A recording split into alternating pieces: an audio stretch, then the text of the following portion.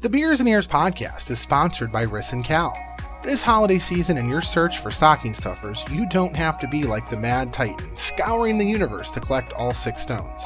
Instead, find all the tech accessories you need for your friends and family in one place. Whether it's wireless neck fans for those warm days at the studios, or a waterproof case for when you're searching for that wandering rabbit, they've got an entire assortment. When you go to 4frills.com/shop, that's the number 4, PHRILLS.com/shop. Select your items and then use coupon code BEERS, BEERS at checkout. You'll get 15% off your purchase. Don't forget that proceeds of the purchase go to help nonprofits, and a portion of the proceeds help to support the Beers and Ears podcast as well. So head on over to 4frills.com and use that promo code today to get a jump start on your holiday shopping. Let's start the show.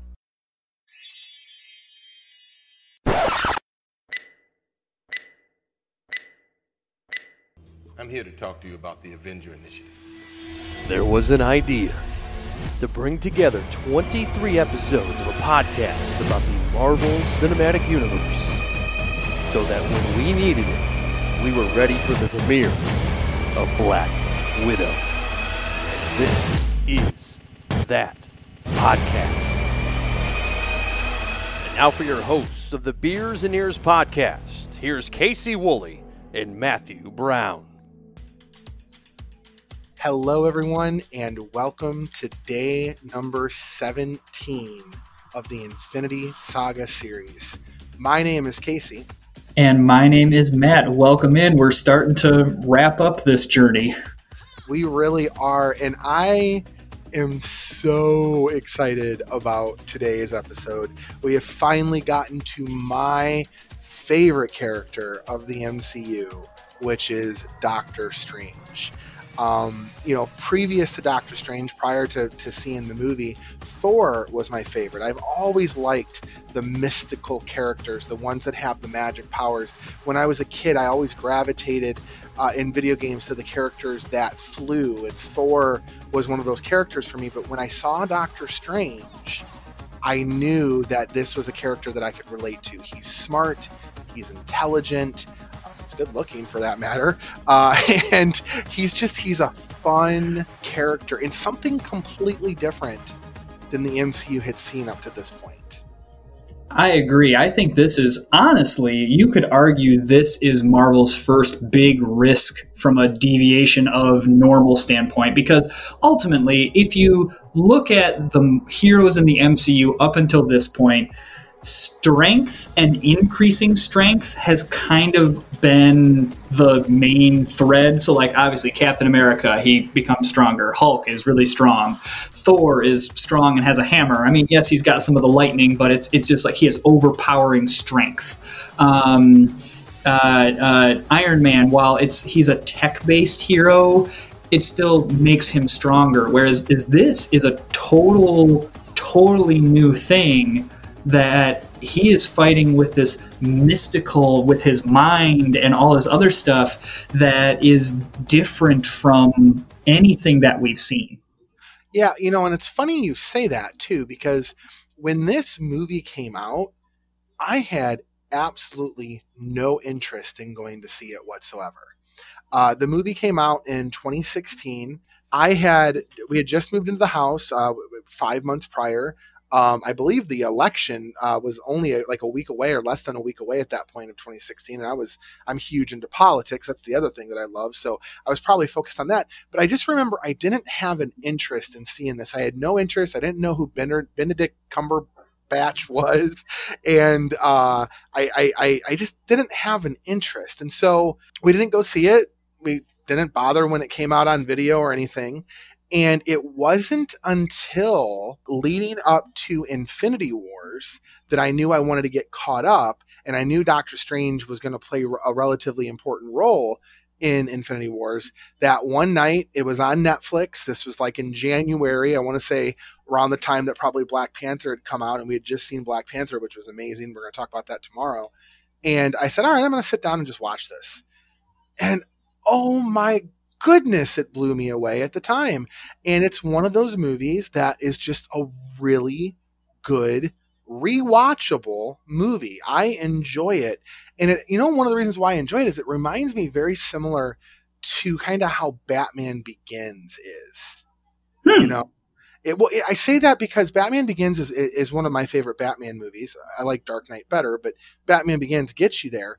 It's the, I've lost everything. I'm going to go to, this mystical place in the East, and they're going to teach me things that I don't know. I'm going to learn secrets. And then, we're going to get into some of the other stuff in a minute, but that's just kind of how it reminds me. And I just really enjoyed it because of that. Yeah, I mean, I am also a very giant fan of this movie. I knew some about Doctor Strange before this movie, but he was not one that I knew a ton about. So I was really excited to see this movie. And man, it didn't disappoint. There's so many, like you said, it's very rewatchable. As I was watching it again in preparation for this podcast, there are some of the movies that I'm like, okay, great. I'm so glad I get to watch this one again. I really could have gone without it, but this one was like, no, I'm looking forward to this one. I think Benedict Cumberbatch plays the role so well, and I'll say this: we've been critical of origin stories in the MCU for heroes that we already know. But I think this was a very well done origin story, because I think had you just hopped in with it, people would have been like, whoa, wait, what? How did this happen? And so I think this was an origin story that was very, very necessary. Yeah, and this is also one of the only movies in the MCU that actually had a nomination, one of the only movies in the MCU that had a nomination, I believe, at the Academy Awards for Best Visual Effects. And you can see that in just the way that they do some of the stuff, the mirror dimension, the various scenes there, the way they summon and conjure the magic, the way they've done it there. And I think when you look at how they put this movie together too, the director really took a lot of time and care in thinking through how things were going to appear to the outside world. And I'll just give you a great example. The character of Wong, right? So in the comics, Wong is typically seen as kind of like this stereotypical Asian manservant, if you will, of the Ancient One. And the director did not want that to be the case here. And so Wong ends up becoming kind of a combination of multiple characters that are in the comics, and becomes this really powerful Asian character. And one of the things that the director didn't want him to do is you actually don't see him practicing martial arts in the film at all, to avoid that racial stereotype. He wanted him to basically be strong, and so that he could have a strong presence in the MCU going forward, which is what ultimately he's going to do. And honestly, he's just a funny character. Steven, Wong, what do you want, Strange? Books on astral projection. You're not ready for that. Try me, Beyonce. Oh, come on. You've heard of her. She's a huge star, right? Do you ever laugh? Oh, come on, just give me the book. No.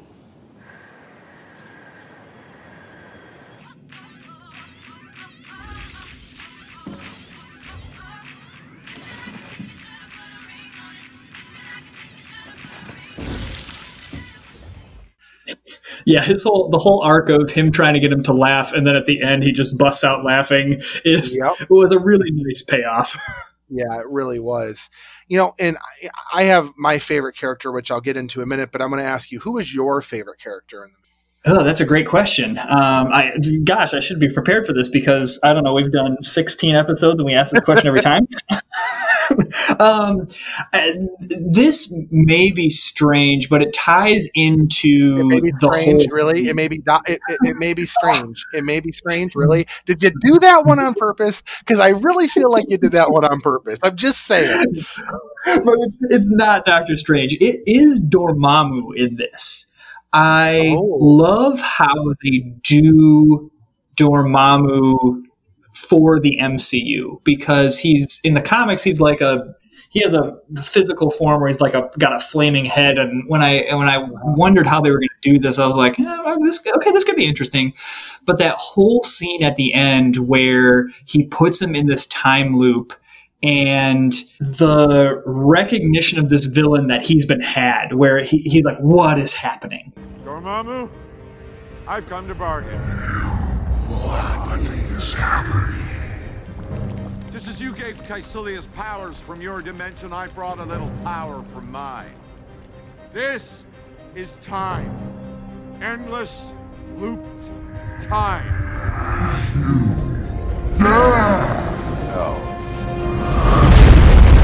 Dormammu, I've come to bargain. You cannot do this forever. Actually, I can. I really enjoy that scene and that how Dormammu is portrayed. If I'm not mistaken, Dormammu is also done by Benedict Cumberbatch. His voice is a combination of Benedict Cumberbatch and an unknown British actor who is uncredited. So yes. Okay, because he did motion capture for Smaug in the Lord of the Rings franchise, I know. Not Lord of the Rings, Hobbit. Oh, Hobbit, yes, Hobbit. That's what I meant. So I know he had done motion capture and stuff like that, so I like that they played into that. So I really like that iteration of the character. I mean, Doctor Strange is fantastic, Wong is fantastic, but I really, that moment in the movie has a big impact. What about you? So for me, it is the Ancient One, and I loved the Ancient One. I loved the Sorcerer Supreme basically from the moment I started watching this movie, and she is even more strengthened, and we're going to talk about Endgame in a couple of days, but she is even more strengthened when you see how she is somewhat, I want to say, redeemed in a way in Endgame. I just love her character arc because, first of all, she's the Ancient One. She's supreme. She knows all these ancient tricks, all this ancient magic. She has the ability to say yes or no to Stephen Strange when he comes knocking on her door. The way that she takes him through the astral plane at the very beginning. Open your eyes. What is real? What mysteries lie beyond the reach of your senses? At the root of existence, mind and matter.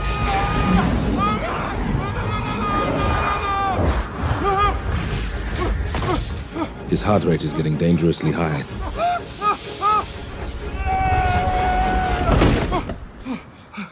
He looks all right to me. She's almost got kind of like a Morpheus-like presence from the Matrix in a way, just kind of like this wisdom, right? But then what you find, as you do with many of these really omnipotent characters like her, or again Morpheus in the Matrix, or you even mentioned Lord of the Rings like Gandalf in some way, is you find that they are not infallible, that they in fact have flaws, and you find that she in fact has been drawing her power from the dark dimension, and that's one of the reasons why she's been able to live for as long as she's been able to live. What I love is that, so she goes away at the end of this movie, Doctor Strange kind of takes her place. What I absolutely love is that then we get to Endgame, and we'll talk about this when we get to Endgame more in depth, but when Banner goes to see her in Endgame, and and he goes, I'm looking for Stephen Strange, and she goes, you're about 5 years too early. He's down the street playing, you're down the couple blocks, doing a surgery, and later on, he was meant to be the best of us. You see that she's seen everything that was going to happen from this point forward, from a very early on part, and I just think that Tilda Swinton plays her so amazingly well, especially knowing that it was supposed to be an old Asian man based on the comics. And they turned it into this Celtic mystic, right? And I just think she plays an amazing character. Yeah, she does a really nice job. And I think that whole we find out she's infallible, we find out she's fallible. She is fallible. She's not infallible, correct? Yes. English was never my strong suit in school. That's why you got your music degree. You're all about the music. Exactly. Exactly. And that's why I'm doing podcasting and not writing. There you go. So, but the character of Baron Mordo, who looks up to the Ancient One and then gets crushed by this, and that causes him to turn more in this villainous stage. We see him at the end. This is another end credit scene that I suppose I still care about because it's a loose end. Is he takes the chi back from the character that points Doctor Strange to the Ancient One, and since I'm talking about him, I know there's rumors that he is going to show up again in Shang-Chi and the Legend of the Ten Rings movie. So this is not the last we've seen of our Doctor Strange characters. And obviously there's a second Doctor Strange coming as well. So were there any parts or characters in the movie that irked you or that didn't do it for you? So I have to preface this. Rachel McAdams does a great job as the character. The character is just poorly done, in my opinion. Like I didn't feel like her character really needed to be there. You read up on kind of the history of how she's there and why she's there in that way. Oh yeah, I mean, I understand it. It just doesn't. All the parts that she's in, I'm just like, okay, Rachel McAdams, you're doing a great job. This just doesn't feel like it needs to be part of this movie. Yeah. Well, originally it looks like they were going to use her as a love interest, and then Feige and the director said, you know what? No, that's going to make it even weird. So I think what probably happened is they had some of those moments that were love interest-y still in there, and then they made them just friends, which then made them awkward. But apparently she actually is supposed to be this character from the comics known as the Night Nurse. Oh yeah. I mean, I'm okay if they want to bring in other characters from the comics, but I would rather them actually do stuff with it instead of just being like, hey, you know this character. I don't love gratuitous, just like, hey, look at this, guys. Look at this. Look, we put this in there. Like, do something with it.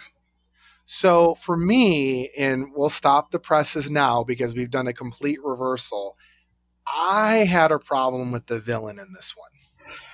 Oh my gosh, stop it. We got to stop the pod right now. I did. I know you said you liked Dormammu. And again, I did like his portrayal. And actually, my problem is not with Dormammu. My problem is with Caecilius and the whole arc of he's this rebel student who steals this book, who the Sorcerer Supreme, the Ancient One, is unable to stop. I just feel like I'm left really empty with that storyline, especially with the way that it kind of ends. Like Strange makes the deal with Dormammu. Oh, we'll take your zealots with you, and then boom, they're gone. Like it feels.